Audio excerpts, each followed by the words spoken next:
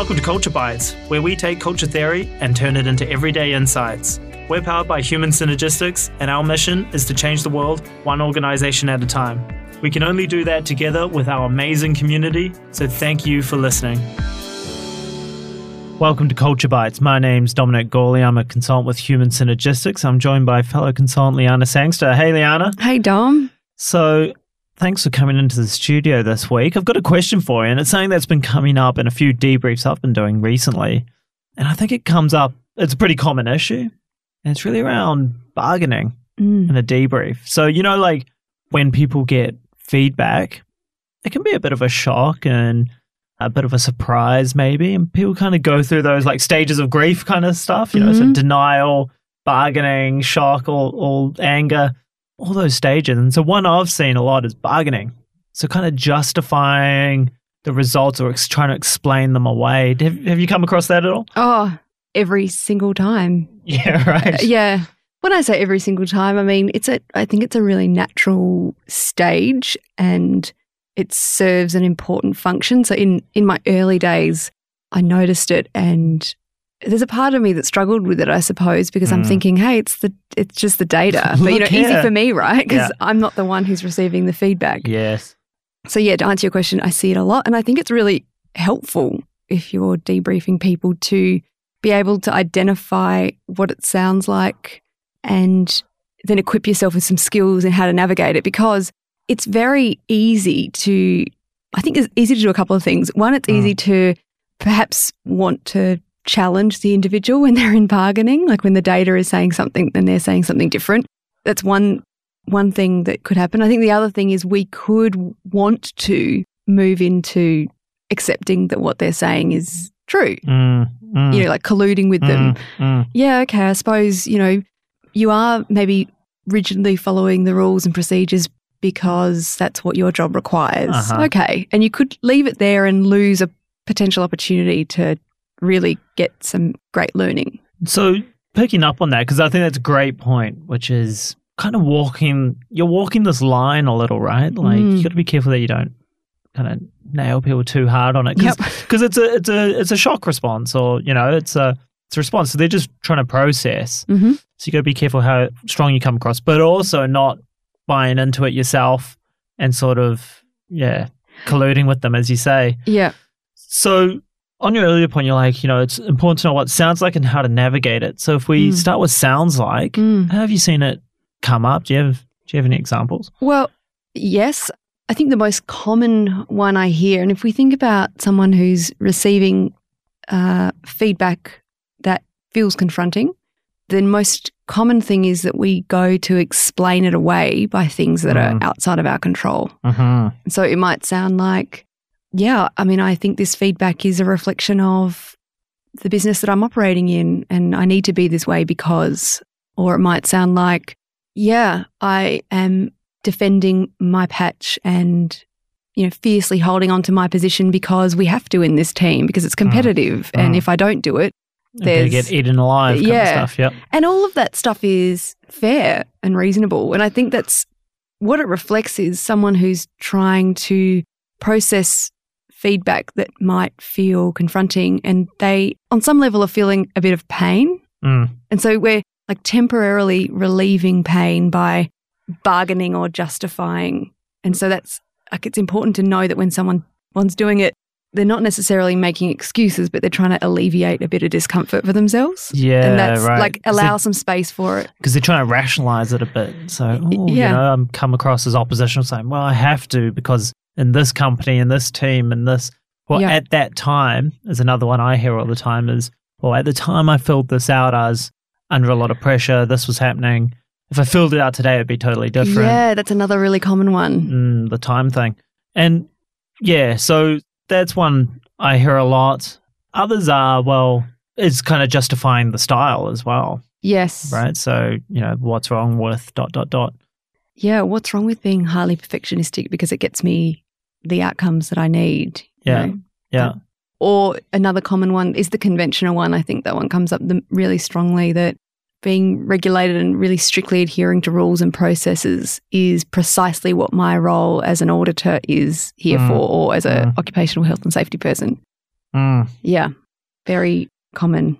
Very common. So then, I guess, if that's kind of what it sounds like, and it can be tough in the debrief, because one, I often don't know the full story, right? So I don't always know what exactly is the situation of the team. What is the leader like? What did happen a month ago? And you can inquire about all that stuff, of course, but you're getting their version of that story. So you're never 100% clear of where exactly does the truth lie. And I'd say, there is some degree of truth in all of those statements as well. Like you say, you don't know, and there's a possibility that, in order to be successful in certain organisations or certain roles, sometimes we need to dip into different behaviours potentially in order to be successful. So there's an argument for that. Yeah. So where do you go with it? So if someone comes and says, in this organisation, I have to be that way, kind of stuff. Where do you go with that? I suppose if I take it one step back to what we were talking about earlier when I said it's a natural stage of like an emotional processing. So to first see it as someone creating some space to adjust to what is a new reality with a new input of data, I'm reluctant to move strongly, particularly if it's first session, like it's fresh. I have learned to hold a bit of a space where bargaining is okay. And that's because there's a degree of feeling a bit helpless in that space. So if you look at the Kubler-Ross model, they would say, or she would say, that when you go into that bargaining phase, there's a couple of needs and ways that you can support the individual, because what they're doing is struggling for meaning. The model says struggling for meaning, and they need to reach out to others and tell their story. So you'll find that what happens is people might leave the room and actually go and kind of source different views, or, did you get the same feedback as me? Or go home to their partner and say, I got this feedback, but, it's kind of, I need to be this way because. And so it's a process. So I guess my first thing is to allow a bit of space for that process to run its course. I think that's a great point, because the whole idea of that change curve or grief curve or whatever you want to call it is that it's a process, and actually it's stages people need to go through and progress through. So it may not be helpful forcing them to skip that stage, or compressing it so much that they don't really have time. So I guess recognizing that it is a stage, and it's okay to pass through it as long as we don't get stuck in it. Yes, and that's actually the role I think that you play as a coach or a debriefer, to help guide people through it so that they can make meaning of it. And you can do a couple of things, right? I mean, the need at that point is there's a degree of emotional support required, number one, which is why we talk about this creating a space for individuals to reflect and feel comfortable, why we spend time rapport building and looking at the relationship between you and your client, because that building of the relationship enables you to influence better, I would say, once you've got that trust. There are things that you can do. And one of the things, if I've got, let's just say if I'm in a second session with an individual, or I spot a window where perhaps we can start looking at different perspectives with this bargaining piece, the first step is always to sit with it and inquire a bit more. So as opposed to skip over it, if you hear someone say, I have to be this way for my role, that's an opportunity to keep inquiring. So tell me more about that. Tell me more about what, why you feel the need to be this way. How's it working for you? How are you feeling when you're doing it? Do you enjoy it? And so just kind of broadening, it's like broadening the lens a little bit from what it feels like a bit of a fixed state to kind of looking at what are some of the potential implications of that for you. So I think that's about getting a bit more perspective. Yeah, I often try bringing in something we talk about a lot in relation to the LSI, is the situation plus thinking equals response framework. Because essentially what they're saying is the situation dictates what I should do. That's basically what they're saying. In this situation, I have to ... And so often what we talk in that framework is the situation plus your thinking and how you see that situation, how you interpret it. Are those two really close together so the situation, basically drives your thinking? Or how can we create some space between those to actually have the choice of, how do we want to respond? How do we want to see the situation? How do we think? Yeah, it's spot on. That S plus T equals R model is stimulus plus thinking equals response it's probably the model that I revisit the most with individuals, because if I think about what I'm really trying to achieve here, it's that notion of choice in thought, choice in behaviour, and not being at the whim of the world around you. Because that's kind of what they're saying. Because it's all outside, right? In this situation, and at that time, at whatever. Which, if you go along with that, what you're ultimately doing is saying you don't have choice. Like I'm agreeing with you. So it's risky. It's very appealing as a practitioner to go there sometimes to kind of empathize. But so you have to acknowledge, I think, the felt state without colluding with the belief. You have to hold the belief strongly that there is always a choice, but pick your moments wisely around getting an individual to identify what they could be. And that, I think, is the key, because the situation is the situation. Like the company is like that a month ago we did have this workload, right? We can take that as a fact, but there's still a choice. Yeah. So the situations will come and go and all that stuff, but you still have a choice, right? So even if it is this overwhelming situation, you still have a choice. And so you it's might bringing them back to that, I think. Yeah, you might choose as a technique to actually draw that up in a debrief and go, talk to me about the situation. What are the messages you're receiving? And actually write them down. Like what are some of the, let's just go through the situation right now and then look at the tea and, what are some of the thoughts you have in response to that? So we kind of put it out there as something more visible to that's track. Cool. I like that. I've never done that before, where I've got them to actually write out, what are the thoughts going through your head. Yeah, you can do it even as they're talking to you. You can do it for them. I think that's sometimes helpful because people say things that they're not aware they're saying to capture it in the moment. I like that. Can you then redirect of, the build on that is then, how could we see it instead? How could we think instead? What's another way? And just becoming aware of it as a start, that the thinking is something unique to you. This is your current state. I like that. I suppose the other thing, it's, again, picking your right time to explore other possibilities. So I'm thinking about a situation I was in recently with a client who, it was interesting. Her response to the feedback was, I'm not seen as affiliative enough. And she said, I feel like that's because I'm expected to be fluffy and friendly. And maybe there's higher expectations of me as a female to be this way. I remember hearing that thinking, oh, that's curious, because actually all the data was suggesting she had a very high perfectionistic streak. And so what the feedback was actually suggesting is that she tends to take care of everything herself, but not actually necessarily involve others. Yeah. But her interpretation was so I'm expected to just be friendly and fluffy and go along with. Is that a bit of denial or something? Well, it could have been a little bit of denial, but there was a justification that there'd be a difference for gender. And so after a couple of sessions, the way I navigated that situation was to accept that I'm not going to make you wrong about that. Let's just say that's a possibility. Okay, like put it out there. But let's look at what is the possibility to be gained if we were just to look at what this could be. So if we were just to inquire about, if we were to strengthen some of this piece around relationship and collaboration, what could be a benefit to you? So just move into the what if state so accept that might be their reality right now, but what would be the opportunity for you? What do you think? Because people do that often where, with affiliative, they say, I have to be nice and fluffy and whatever, which actually isn't affiliative. That's actually down the passive space. Yeah. Or on the other side, if we want to grow achievement and I'm perfectionist, say, I've just got to drop my standards. Like this quite dramatic over reaction or over stating of what it is to kind of take it to the extreme. Because it's a straw man argument that then it's like, you're saying I should be doing that, Liana? Like, that's ridiculous. Yeah. It's not what we're saying. That's what I talked about in the polarized thinking or black and white thinking. Yeah, which will be another episode soon. Yeah, so we won't spoil that one. But your question is, how do you navigate because it's kind of a justification. It's a justification, yeah, in some ways. Yeah, exactly. Yeah, that all or nothing. I have to be one or the other. Always look at what's the third way. Because you can get yourself in a bind. I think the one thing to avoid as a debriefer is getting yourself in a bind where you get into arguing for something. And so just try to stop doing the arguing for, because it never works. Yeah. It doesn't work.